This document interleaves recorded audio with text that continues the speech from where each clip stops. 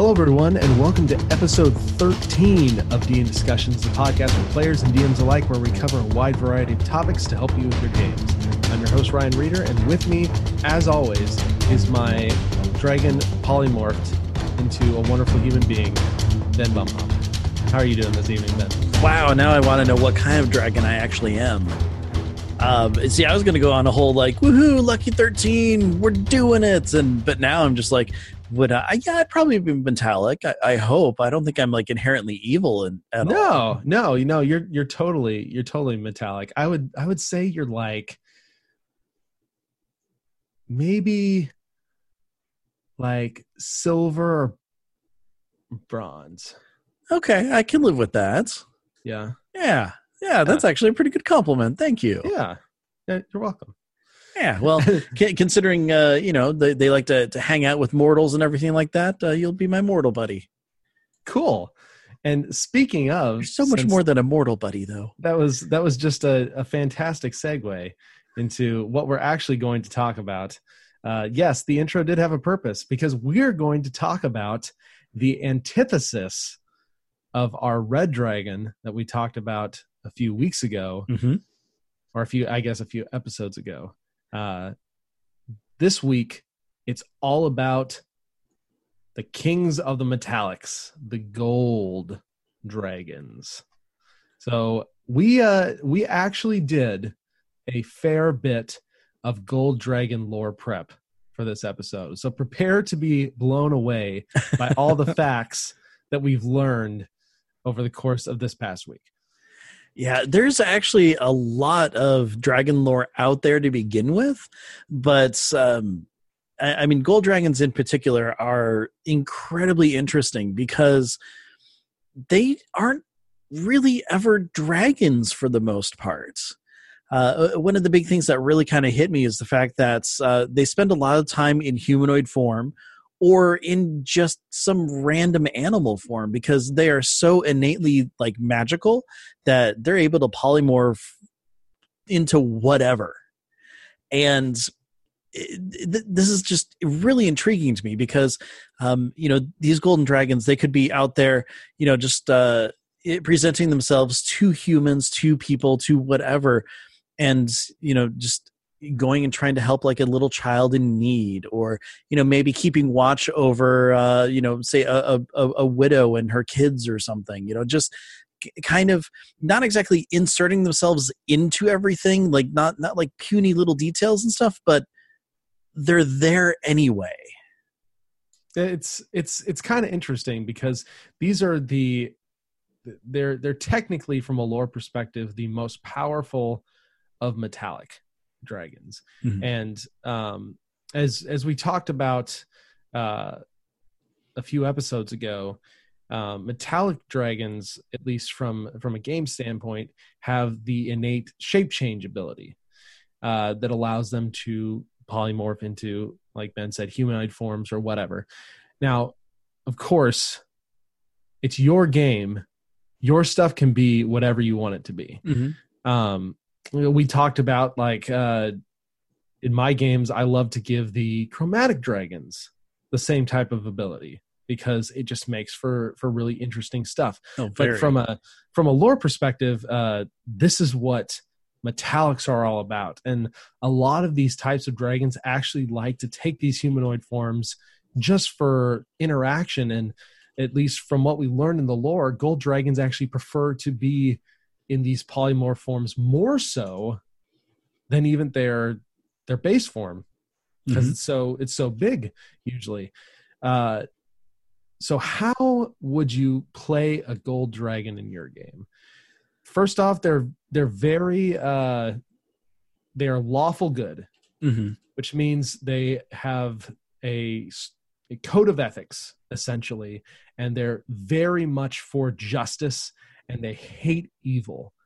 And so they're all about smiting the evil that goes on around. So it's, if you need a very pointed, very singular focus, no gray area type character, a gold dragon might be that type of character for your game. Exactly. And because they can polymorph and turn into pretty much whatever, you can introduce them in a variety of different ways too. They could be, maybe someone working in one of the churches or a temple or something. Could just be a lost child needing help and then kind of turning your players into, something more than what they are, kind of like leading them to, evil, essentially. Anything from, they could be a cat that they're chasing for whatever reason, and then leading your adventurers into, some sort of catacombs where a lich has just risen for the first time. I mean, there's a ton of different ways that you can play it. And because that they are just able to take so many different forms, it's really entirely up to your imagination on how you want to play it. A humanoid form doesn't necessarily mean, oh, they're human or, oh, they're just elven. I mean, you can have them be any sort of thing, maybe an orc leading players out of town to an encampment because, something nefarious is happening, just so many different avenues of possibility are placed in front of you whenever you choose to have a gold dragon, especially with a clear focus of we need to go fight some evil. Yep, exactly. And it's they're very interesting because of all the metallic dragons, they have some very distinctive markings. And one of the just fun little pieces of trivia. So you can recognize a gold dragon because it's gold, but more so than that. Oh, yeah, I know, right? It's got these little whisker things, almost. Like these little tendrils. And so I was like, what are these things? Apparently, they're not strong enough to like pick things up. They're used to clean its face and its teeth. Which is just so weird. Just but random bit of dragon trivia. Also, they like to eat pretty much anything, but they prefer pearls and gems. Yeah, this is one of those other really fun things is, hey, a golden dragon, they'll eat anything. Like literally anything. So again, if you want to have them just be a humanoid in town and then pick up like a rock and start eating it or something, just to kind of, show that there's something weird going on, hey, that might kind of tip some people off. But exactly. It's one of those things that, in doing some research for this episode that's really surprised me is the fact that in first edition, golden dragons were actually more of like the traditional Chinese dragon, or if you play World of Warcraft, like the cloud serpent and just the really long or elongated bodies. But as the versions have kind of changed and upgraded and modified things, now they still have like a super duper long tail, but still have the normal like dragon wings now that are like giant sails. So they still have kind of the similarities, plus with the whiskers and stuff, you can still see where their origins are, but they're a beautiful thing flying in the air if they choose to be a dragon. Exactly.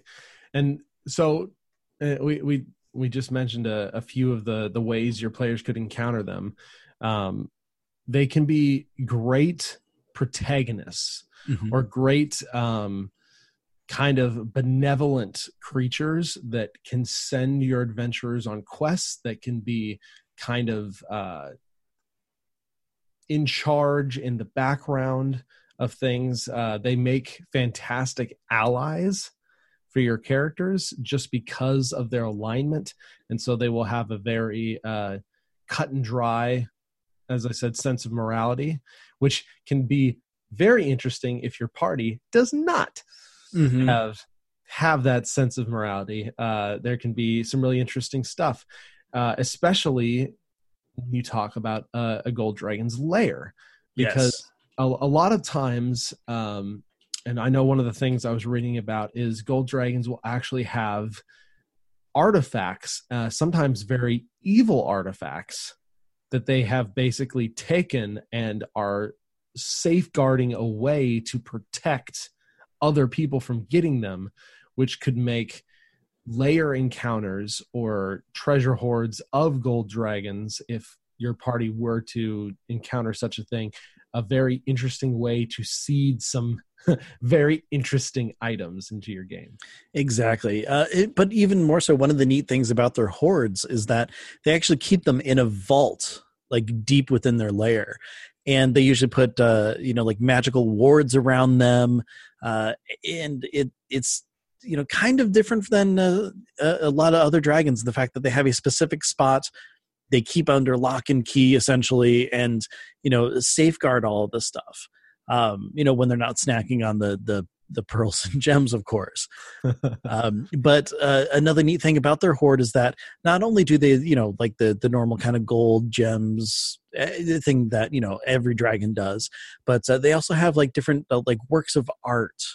And also they're very big on magical items. A lot of reasons behind that is because of the craftsmanship that goes into such things, like sculptures, especially. Magical items, when you craft something, usually there's a lot of hard work and effort put into it, much less enchanting it on top of that. And they appreciate all of that, like intricacity, which is a word I can't say right now, but it appreciate all that in everything in their hordes. It's okay. I'm about to say a crazy word too, because as you talk about their layer and their hordes and stuff, one of the other big things about gold dragons is their followers. A lot of times they're very here we go, hierarchical. Hey, there you go. Hierarchical. You had it the first time. You should have stopped. Oh, I should have stopped.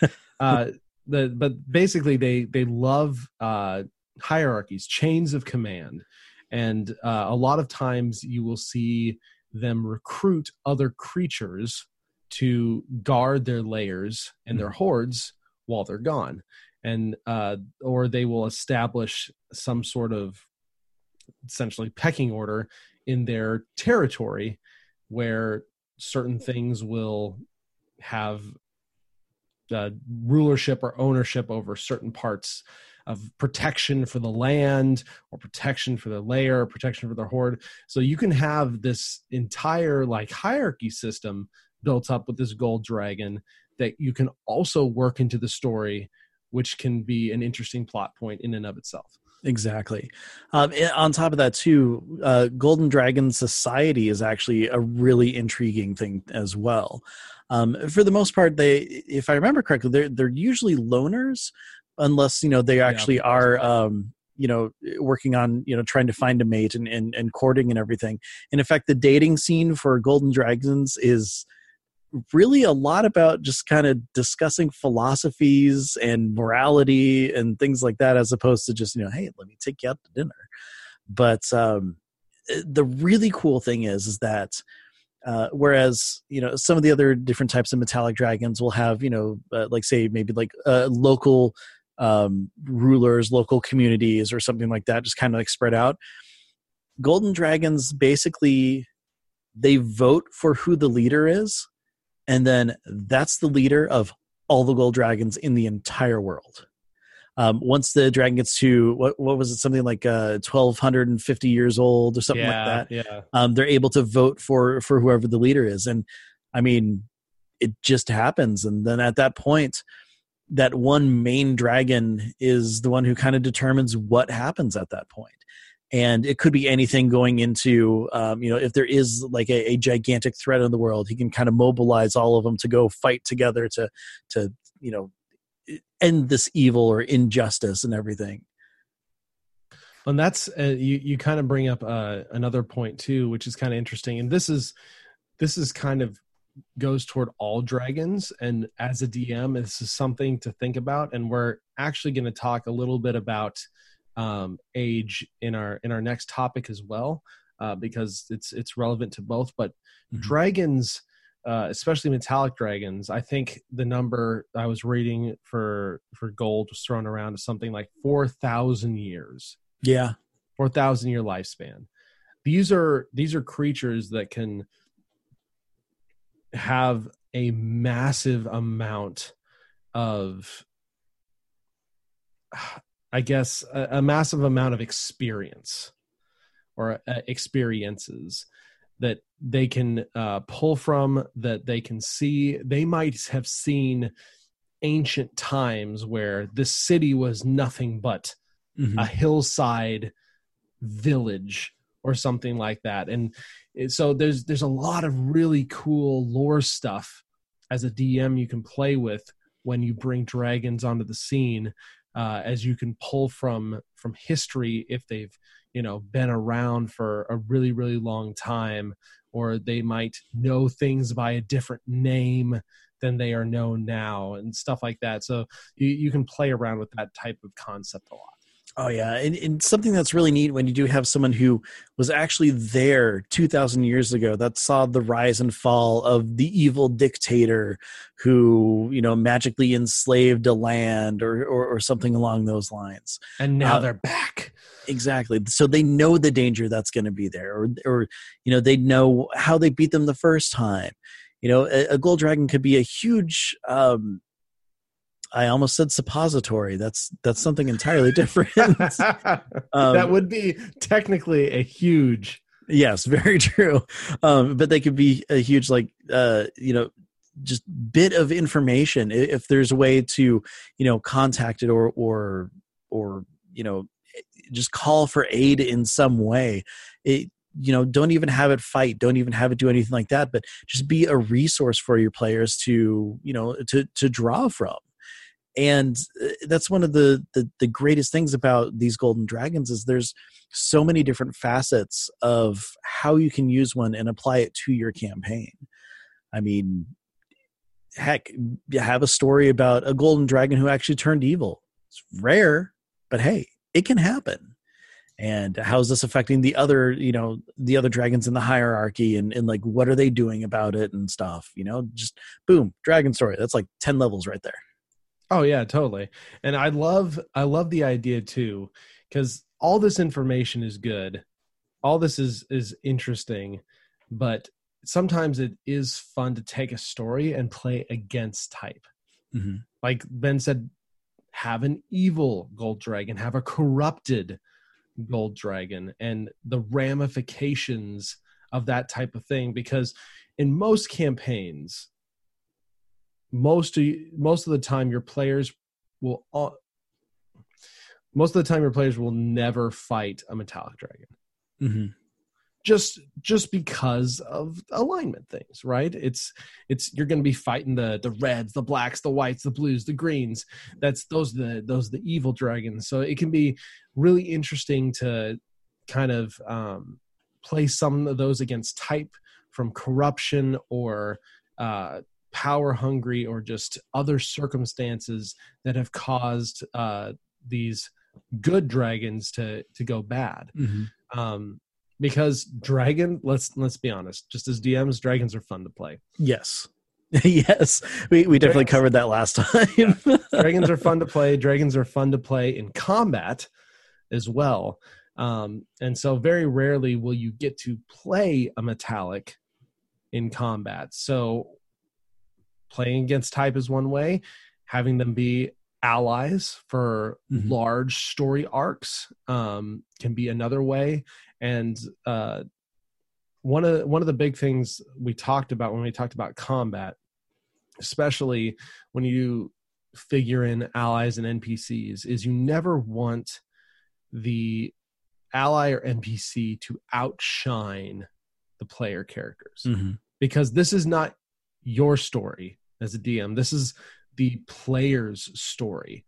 So you never want to take away the spotlight and the coolness of the players getting to, do their thing.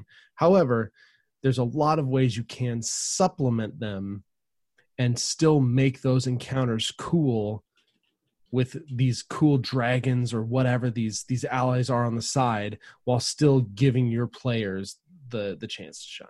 Mm-hmm. Exactly. And again, with the golden dragon, it's just incredibly versatile. You can have them in dragon form.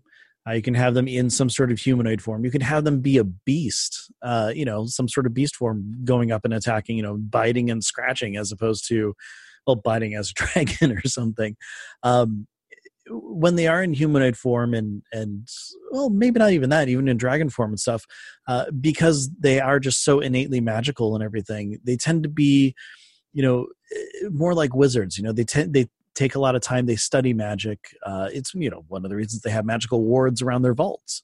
But of the different types of dragons and stuff, this is going to be the type that is really leaning into that magic and spell casting and everything. So, hey, have an NPC who's a wizard, help him out and everything, and time to leave, poof, turns into a dragon, flies away. Let it be a surprise that way. Who knows? It's just, and don't even explain anything. Just be like, it's a dragon now, flies away. What? What just happened? Did they just polymorph themselves, or what's going on? Oh gosh. And just as a reminder too, if you want to make your dragons more interesting, the official rules actually have a dragon variant casting rule that you can put into effect that will allow an easy way to give your dragons spells. And especially for gold dragons, like Ben said, who are inherently incredibly magical creatures, spells are having some sort of actual magic they can cast can really spice up encounters, whether they're with you or even against you, more than just the claw, bite, something breath every once in a while when it recharges. So a lot of times I will throw that variant casting rule for dragons in, just because it makes them more interesting.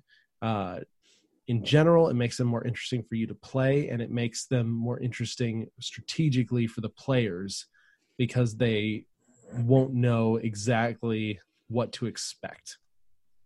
Exactly. And I mean, gosh, there's a lot more that we could talk about with golden dragons. Just they're just overall just very interesting, very intelligent creatures. But again, I think one of the things that we really need to touch on is, like you said, though, they do live a really long time. So not only do they have all that knowledge, but they also look at the world differently. Whereas you might be worried about a crop or a harvest going wrong this season, they'll know that, over time that's going to even out and it's nothing to worry about. It's that longevity that is, kind of alien to a lot of, adventurers or just humanoids and everything. So, really when you're taking control of a very long-lived dragon, just try to think in terms of, centuries, in terms of millennias, I guess. All the millennias. Yes. In terms of millennials. So look at it that way and try to put that into perspective, but at the same time understand that they do have kind of thoughts and cares for the humanoid and mortal races. So. Yep, agreed. And speaking of that, let's dive into our second topic for the night of long-lived things. We're going to this is just lore-heavy episode. Yeah. We're going to talk about elves. We talked about humans. Humans were the you're just your general. Everyone can kind of relate to this race. They're by far the most popular race to actually play in D&D when all the surveys come out. It's overwhelmingly human, but usually in second place, you have elves. So Ben, why don't you run us through what is a D&D elf? Well, have you ever seen Lord of the Rings or heard of it or read it or anything like that? Yes. Yeah. Well, they got pointy ears. They're like Vulcans. They're very logical. Just kidding. Okay. So The thing about elves is that they come in, at least in D&D terms, generally like 3 main subraces, although there's a ton of different traits for them. And you're looking at high elves, wood elves, and dark elves. Now, sure, they're all elves, but they're incredibly different with how they actually interact with the worlds and how they're played. Like a wood elf would be someone who, is very in tune with nature, very, earthy. You can see them totally becoming rangers or druids or anything like that, where they really embrace nature. It's just kind of what they're going with. High elves are really kind of more, like high fantasy, think magical. Gosh, what's the best way to put it? I would say they're more the arrogant ones out of all of them. Whenever someone says high elf, my immediate thought goes to pompous. Yeah. and I have experience with this one in particular because one character that I played for almost 2 years, my elven wizard Eldon, is a high elf, and it's funny with that longevity, especially from an elven perspective, from a fantasy perspective. The elves think very highly of themselves. Mm-hmm. They're very deliberate. They're not necessarily in a rush to do things, because if you live for thousands of years, why would you be in a rush to do kind of anything? Oh, exactly. So it's, yeah. So it always is super fun to kind of not in a trolley way, but just in a personality way, play the slightly over the top, kind of pompous or arrogant, I think I know everything type, even though I don't, type character. Yeah, I kind of recently played one for the first time. It was fun, but it is definitely not something that I can maintain for a very long time. But it can make some fun interactions between you and other players, as long as everybody's kind of in on it together and stuff. As we always say, when you're doing RP, it's always the character, not the player. So just kind of make sure everyone's still happy and fun with that. Don't be overly just like mean and arrogant, but just remember, as an elf, you've been around for a while. You may know things, and if not, they should respect you because you're their elder, and you're more in tune with the world. You've studied more. You know so many languages. Depending on if you choose something. I mean, there's the right way to do things, which obviously you know how to do, and other ways that aren't quite as good as yours, probably. No, of course not. Even though they might work way better with this party dynamic or something like that, but you've got an idea. You know what's going on. Yeah, exactly. So there's a lot of really interesting things you can play with as elves. Like Ben said, Ben mentioned several different classes. Elves make, in my case, as what I would play, good wizards. Mm-hmm. Definitely. Elves and lore are very magically based. Mm-hmm. Very magically sorcerers attuned as well, also very good, especially with if you choose some sort of Fey ancestry, because I mean that's where elves are from. They're from the Feywild originally, like forever ago. So here's the thing that's kind of got me into the whole Dungeons and Dragons world in the first place, which I'm sure that, you've heard of the Forgotten Realms books and, the Legacy of Drizzt and all that. So yeah, that's originally what got me into fantasy in the first place. I was a huge sci-fi fan overall, didn't give a crap about anything fantasy. And then our friend John said, "Hey, read this." And it was the first Drizzt book. Well, chronologically, story-wise, the first book, not the first one that he was actually in. And if you've ever heard that name before, you know that I'm talking about a dark elf or a drow. Now, historically, drow are bad guys, and not even just bad guys. Like, they're evil. I mean, it's just the whole society, how they're raised, how they're brought up and everything. And the story of Drizzt Do'Urden is basically he had a good heart and, kind of rejected that whole philosophy and everything and made his way from the Underdark, which, by the way, that's where the Dark Elves live, up into, the surface world and everything. And I know that playing D&D lets you create whatever sort of character that you want and everything. And if you want to completely, emulate Drizzt, you can. But here's the big thing about it. Definitely talk with your DM first. Now, if this is a world where, dark elves are everywhere, or it's fine. It's a world of dwarves hanging out with tieflings and everybody's happy and stuff like that. That's perfect. Doesn't matter. It's not that big a deal. But if you are creating a character in a world where like drow or dark elves are, very much looked down upon, where they're hated, it might make it a little bit more challenging for you to actually role play and play in the game. That being said, they're really cool. Yeah. I would love to do a drow character sometime. I had a game where one of my buddies was a drow warlock, and it was an interesting thing because it was the type of world where drow were not common as you're a friendly person. So it was interesting because he kept himself disguised. He kept his hood up a lot.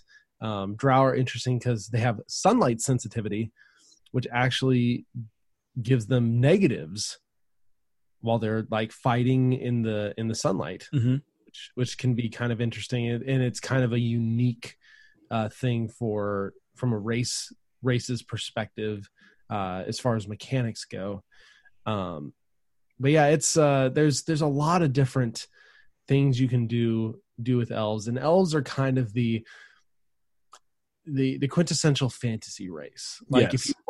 if you want to dip your toes into, okay, I want to not play a human, but I'm not comfortable going with like a warforged, or I'm going to be a kobold today, or an orc or a kobold. Elf is a great race to kind of, I guess, like I said, dip your toes into the more fantasy style.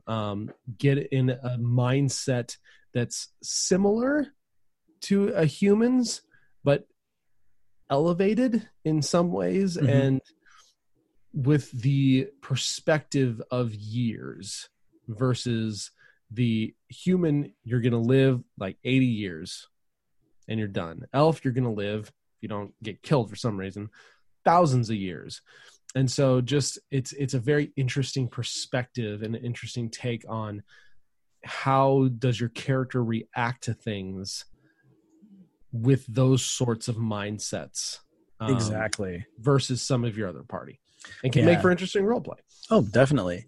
And one of the neat things too is that in a lot of Elvish society and everything, since they do live as long as they do, you're not really an adult until you specifically say, hey, I'm an adult now.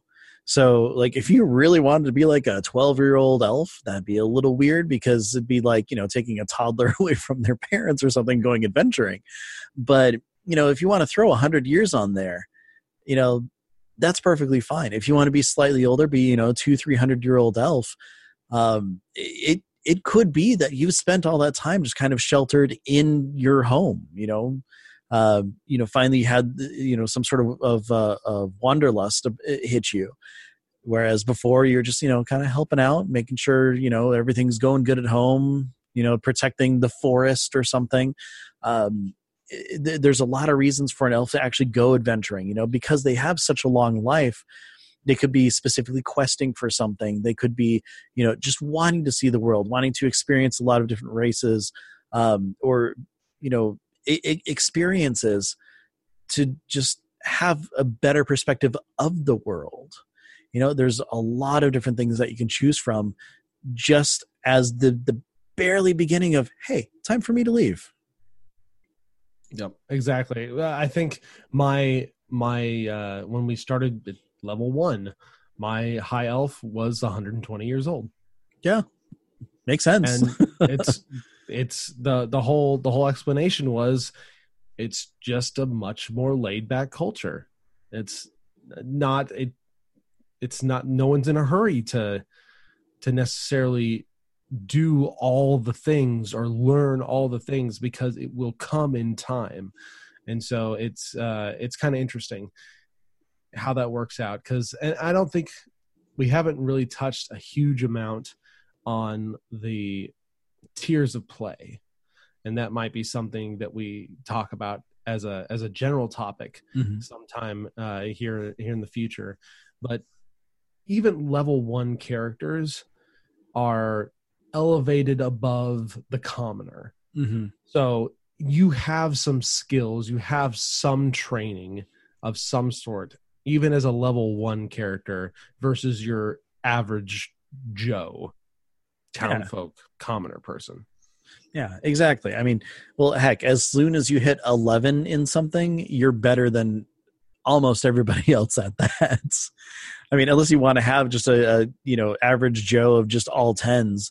I don't recommend that, because it's probably going to be a little boring to play, but who knows? You can have some fun with that. But that'll hurt you more combat wise than anything. Yeah, exactly. Gosh, it'd be interesting to have just a normal average person just going in everywhere, being an adventurer, just trying really hard. Name him Joe. Yeah, exactly. Elves, though, boy, oh boy, are their names all fancy and filled with extra vowels and L's and just interesting names. They do, but the nice thing is there are things that can help you. There's actual name lists in some of the D&D books that you can use. Xanthar's Guide is great for that. Yes. Big shout out to that, because especially because we talked about the humans. A lot of times you may not be playing an elf as a DM. You may be making elf NPCs. And so there's a lot of interesting things you can do with elf NPCs and personalities and culture and race. But at the same time, if you need to pull out some names that sound elvish, Xanthar's has good ones. Fantasy Name Generator. There's several online that you can go look at that will generate not only elven names, human names, but like dwarven names, tiefling names, orc names, all sorts of different racial names. There's nothing wrong with having an elf named Joe or Bob or whatever. It could even be short for something like Bob Theliel or something. It could be. In fact, if you have a really long elf name, your party is probably going to nickname you. That's true. It does happen. But if you do want to add flavor and kind of add to the immersion, draw people in, then having those like I recommended before, a lot of times as a DM, I have just a single page that I have printed out, and it has female human names, female male human names, female elf names, male elf names, and just a list of just a bunch of random names for all races. Some that could be for either, some that could be for multiple different races, and then whenever I need to make up a character on the fly, I just take a quick glance down on my list, put a little check mark by it, make a tiny little note, and be like, it's Bobathel Arenell. I'm sorry, that was Bob Thillel. Bob Thillel. Maybe, I don't know. Maybe Bob will just show up in one of our games. I kind of hope so now. Hear you. I am Bobathel, but most people just call me Bob. Or Thel. It's so ridiculous. Hey, yeah, it's better than some of the stuff I've come up with. I know there's definitely been some very interesting, ridiculous characters when I've not had my list in front of me, or very generic things. And sometimes those end up being the best. So very much so. It's just all in the situation. Yeah. Any more elf things? They're super fun to play. They've got a lot of different, from a mechanical standpoint, they have a lot of different sub races. So there usually is a sub race you can find, and you don't have to optimize. You never have to optimize. Oh no. But if you want to, they've got several different sub races that have different varying features, like +2 to dexterity or +1 to intelligence or whatever, that can be a little bit better of a fit with whatever class you're wanting. Exactly. In fact, if you go to D&D Beyond and just click on elves for elf traits, there's way too many. 1, 2, 3, 4, 5, 6, 7, 8, 9, 10, 11, 12, 13, 14, 15, 16, 17 different elf trait variants. So there's probably going to be one that totally fits with, what you're dreaming up when you're creating an elf. And it's something that's really cool, is the fact that, like humans, they're incredibly versatile depending on which way you want to go with them. So yeah, just take some time, dig through, find out what actually really works with you. And I mean, you'll be able to pick the kind of elf that fits the fantasy that you're looking for. Yep, that's right. Elves are fun. Elves are fun. All right. So speaking of lore, we have a lore community shout out this week, and the shout out is Mr. Rex. Yes. This guy's YouTube channel is super freaking cool. He does a lot of D&D lore videos. They're basically called, most of them are entitled "What They Don't Tell You About X," what they don't tell you about hill giants, what they don't tell you about mimics, what they don't tell you about unicorns, lizard folk, white dragon, all sorts. He's got dozens of these videos, just in deep D&D lore, and it's super interesting. And we'll have a link on dndiscussions.com. Highly recommend you go check it out. Both me and Ben have watched lots of his stuff. Yeah, tons of information. If you're looking to, add a lot more depth than what you can find in the monster manual, he pulls information from, previous editions, kind of compiles everything, just has a ton of lore in those videos. I can't recommend him enough. Definitely. Very much so. Check that out. And Ben, I think you had a little something you wanted to talk about. Just a little public service announcement. So I've, maybe to my detriment, I don't know, I've been randomly clicking on some YouTube videos that are from r/RPG horror stories, because as you know, if you start clicking on a bunch of D&D videos, obviously it's just going to start pulling anything it possibly can, and of course these fit into the algorithm. And at first I'm like, okay, let's see what some people are kind of throwing out there for stories. And I'm picturing like, oh man, I just kept rolling ones all night, and oh, that was horrible and stuff. And there were a couple stories like that, but there's a lot of really negative things out there as well in some games. I'm not going to go into any details because personally I don't want to bring up any of these topics of things that happen, but just a little D&D PSA. If you're in a game that you're not having fun with, and you've talked to your DM, or you're having disagreements with players or something like that, and it's something that you really can't work out or get past or anything, you can leave. It is quite all right. Dungeons and Dragons is a game. You're supposed to be having fun. It's supposed to be a safe place. It's with people who are in it for, a common goal together, and that is to enjoy the time that they're playing. If for some reason it's not hitting what you need, if for some reason you're not comfortable with what's going on, if you feel like you can't talk to your DM about something that's happening, it's okay to stop. And in fact, something that I've definitely, have a big mantra about now, especially after hearing some of these things, and that's no D&D is better than bad D&D. So if you really are just having a horrible time, please leave, find something else, find a different group. I know it's hard. Sometimes it's frustrating to find a good one, but it's much better for yourself that way. Completely agree. There's a lot of fun to be had out there, but there are also the unfortunate times where the people are not there for the enjoyment of everyone. Yeah, they don't have your best interests at heart. Yeah. That's probably the best way I can put it, is if everybody's not there together for a common purpose, it might not be the best place for you to be.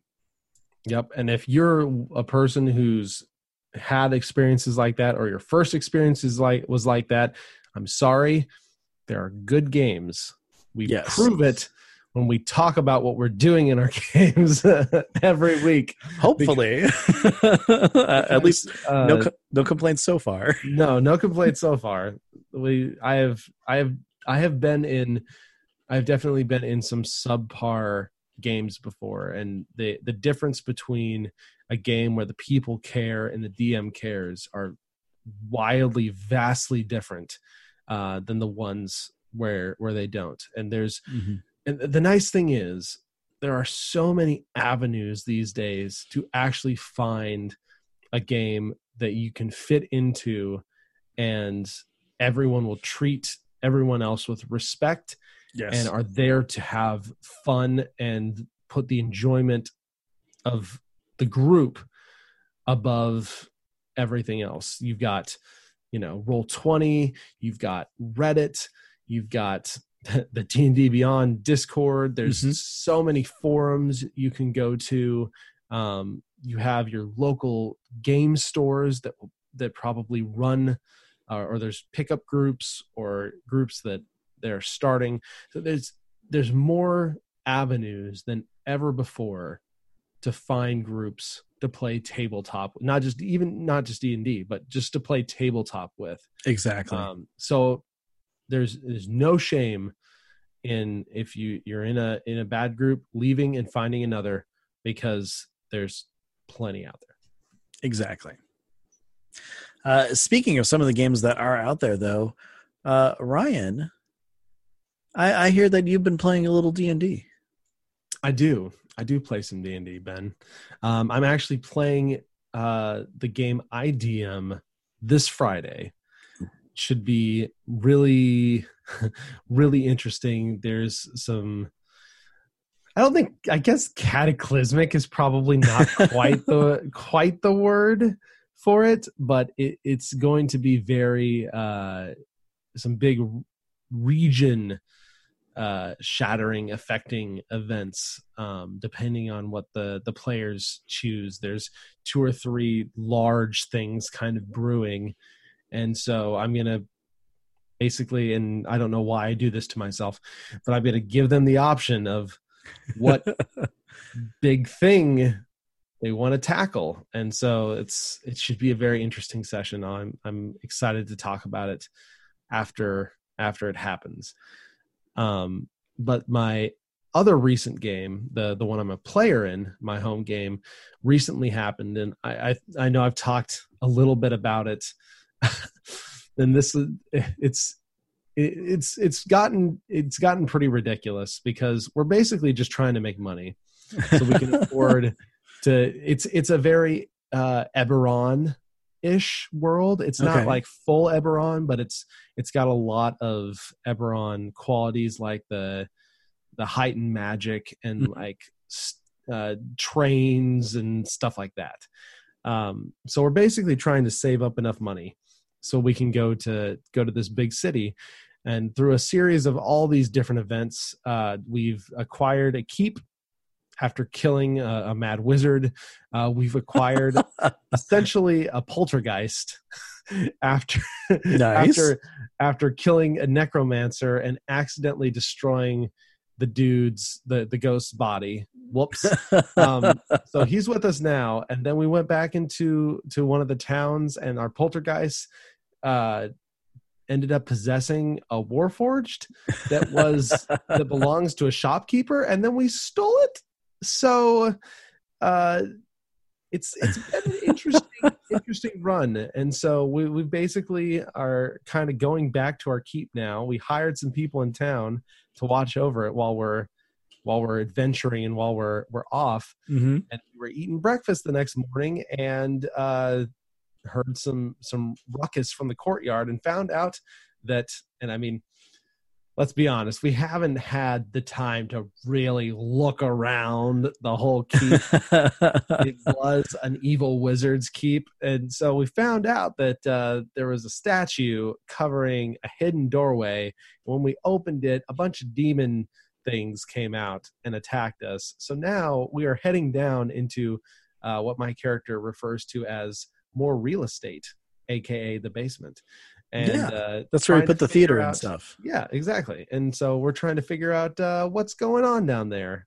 If these were just like leftover experiments, or if there's something deeper and something untoward, evil. So I'm excited. Well, that's awesome. What about you? I heard you had a session recently that you fought through. You beast, even though you were sick. Yeah, I so for the past couple of weeks I've been, kind of fighting off a cold, and it's been really nasty. But we had plans for Saturday. It's like, okay, we're going to play D&D, and that morning I'm kind of coughing a whole bunch of stuff, but I'm like, man, I hope I can make it through. I'm going to be talking a lot because I'm the DM, so I don't really have much of a choice here. But I'm like, okay, we're going to do this anyway because I'm dying to play. Especially since the last session we had was basically just a shopping, 3 or 4 hour series. But it was a fun shopping. Oh, it was so much fun. Yeah, that's where Yusuf Swag and Emporium, showed up and is in the game now. So the team, they take their wagon out of town. They kind of go through. They stop at the halfway inn. And they're able to, kind of reconnect with the halfling family that lives there. And I mean, there's a lot of role play, a lot of fun, cool stuff that was happening and everything. Our warlock was playing with the kids and just, using mage hand to move stuffed animals around and stuff. And I'm just lots of fun. This is something that I absolutely love, is that there's been a lot more role play in this party, like over the last few, I keep wanting to say episodes. It's not a show, but over the last few sessions. Sometimes it can feel like it, though. Oh, definitely. Like in a good way. Yeah. But it's been great because, the characters are really kind of coming to their own. I think that everybody's, really feeling just very comfortable with each other to just kind of talk and chat in character and everything. And it's absolutely great. And some of the stuff that they talk about in develop character-wise is just a lot of fun to just be a part of in any way. So I'm just totally loving and enjoying that. So then they leave the inn. They stay the night so that they're, nice and well rested. They're making their way up to Midday, which is the farming community that's, under siege by orcs. So they go up. They have this brilliant battle with some orcs. There's like about, 5 of them. There's about 8 orcs. Of varying levels of difficulty and everything. It's a big combat. Yeah, it actually worked out really well because so our paladin bought a warhammer. It's you can find it on D&D Beyond. It's the Sun Forger, and it's a magical hammer. It's a +2. It's fantastic. Once per short or long rest, you can throw the hammer, and where it lands, it detonates. So she was actually able, cool. She got 5 of the orcs in that blast zone. She just vaporized 3 of them with it. It was fantastic. And then after that, it's like, well, I can use a full action to have the thing come back to my hand, but I have some javelins. So then she started using a javelin, and I mean, she's just destroying these guys. And, spells are being flung everywhere. There's a lot of creative combat use from my players and everything. And it was a fantastic combat encounter. and then they met up with someone from the local militia, and they're heading to the headquarters right now to kind of assess the situation and stuff. So I'm really looking forward to the next session on that. That's unfortunately not going to be until January, just because busy season and whatnot. But oh man, it was a absolutely fantastic session. I had so much fun. Darn adult schedules. Yeah. But I also I know we talked about it on the last episode. I did play my Star Wars game as well. Ooh, tell us about that. Yeah, so that was interesting. Basically, we landed. We tried to get some information from a dude at a bar. He's like a gambler and everything. So we go to the seedy dive bar, aliens everywhere and stuff. And, the day shift leaves, night shift comes in, and the other players, we were, like kind of asking about him and stuff. And it turns out it's like someone in his entourage came up and, "You're looking for so-and-so?" I'm like, "Yeah." It's like, "Oh, meet us here in 15 minutes or whatever." So we're like, okay. Are these the droids you're looking for? Yeah. So we walked into an obvious trap. And our pilot, who shouldn't be a tank but tries to be one, walks right up, and I'm being the R2 unit next to him, just roll right up next to the dude. He says, "Hi, are you so-and-so?" He immediately pulls out a blaster and shoots him. And we're just like, whoa. And it was a nice little combat encounter that we had there. And I went into like this warehouse area just to try to get some cover and everything. There's a dude in there, and we ended up having a knife versus stun, like zapper fights, and just kept missing for like 3 rounds in a row, and it was a lot of fun. Oh gosh. But overall, the combat ended. We got some information and everything, got what we needed, and now we're basically trying to get our way into working for a hut to get some information. So, oh, fun! Yeah, we're trying to get some information about some fun Imperial system. super weapon. Yeah, I'll tell you though, it's because it's so different. Combat is very weird. So you've got it's kind of working on a modified D&D like 3.5 edition, or like a Pathfinder edition stuff, but the amount of abilities has been like squished so much compared to what it originally was and stuff. So anyways, mix and match of like all these different systems, but you've got like vitality points and then wound points. So like if you get hit, as long as you have like some, I think it's like vitality points or whatever, you're cool.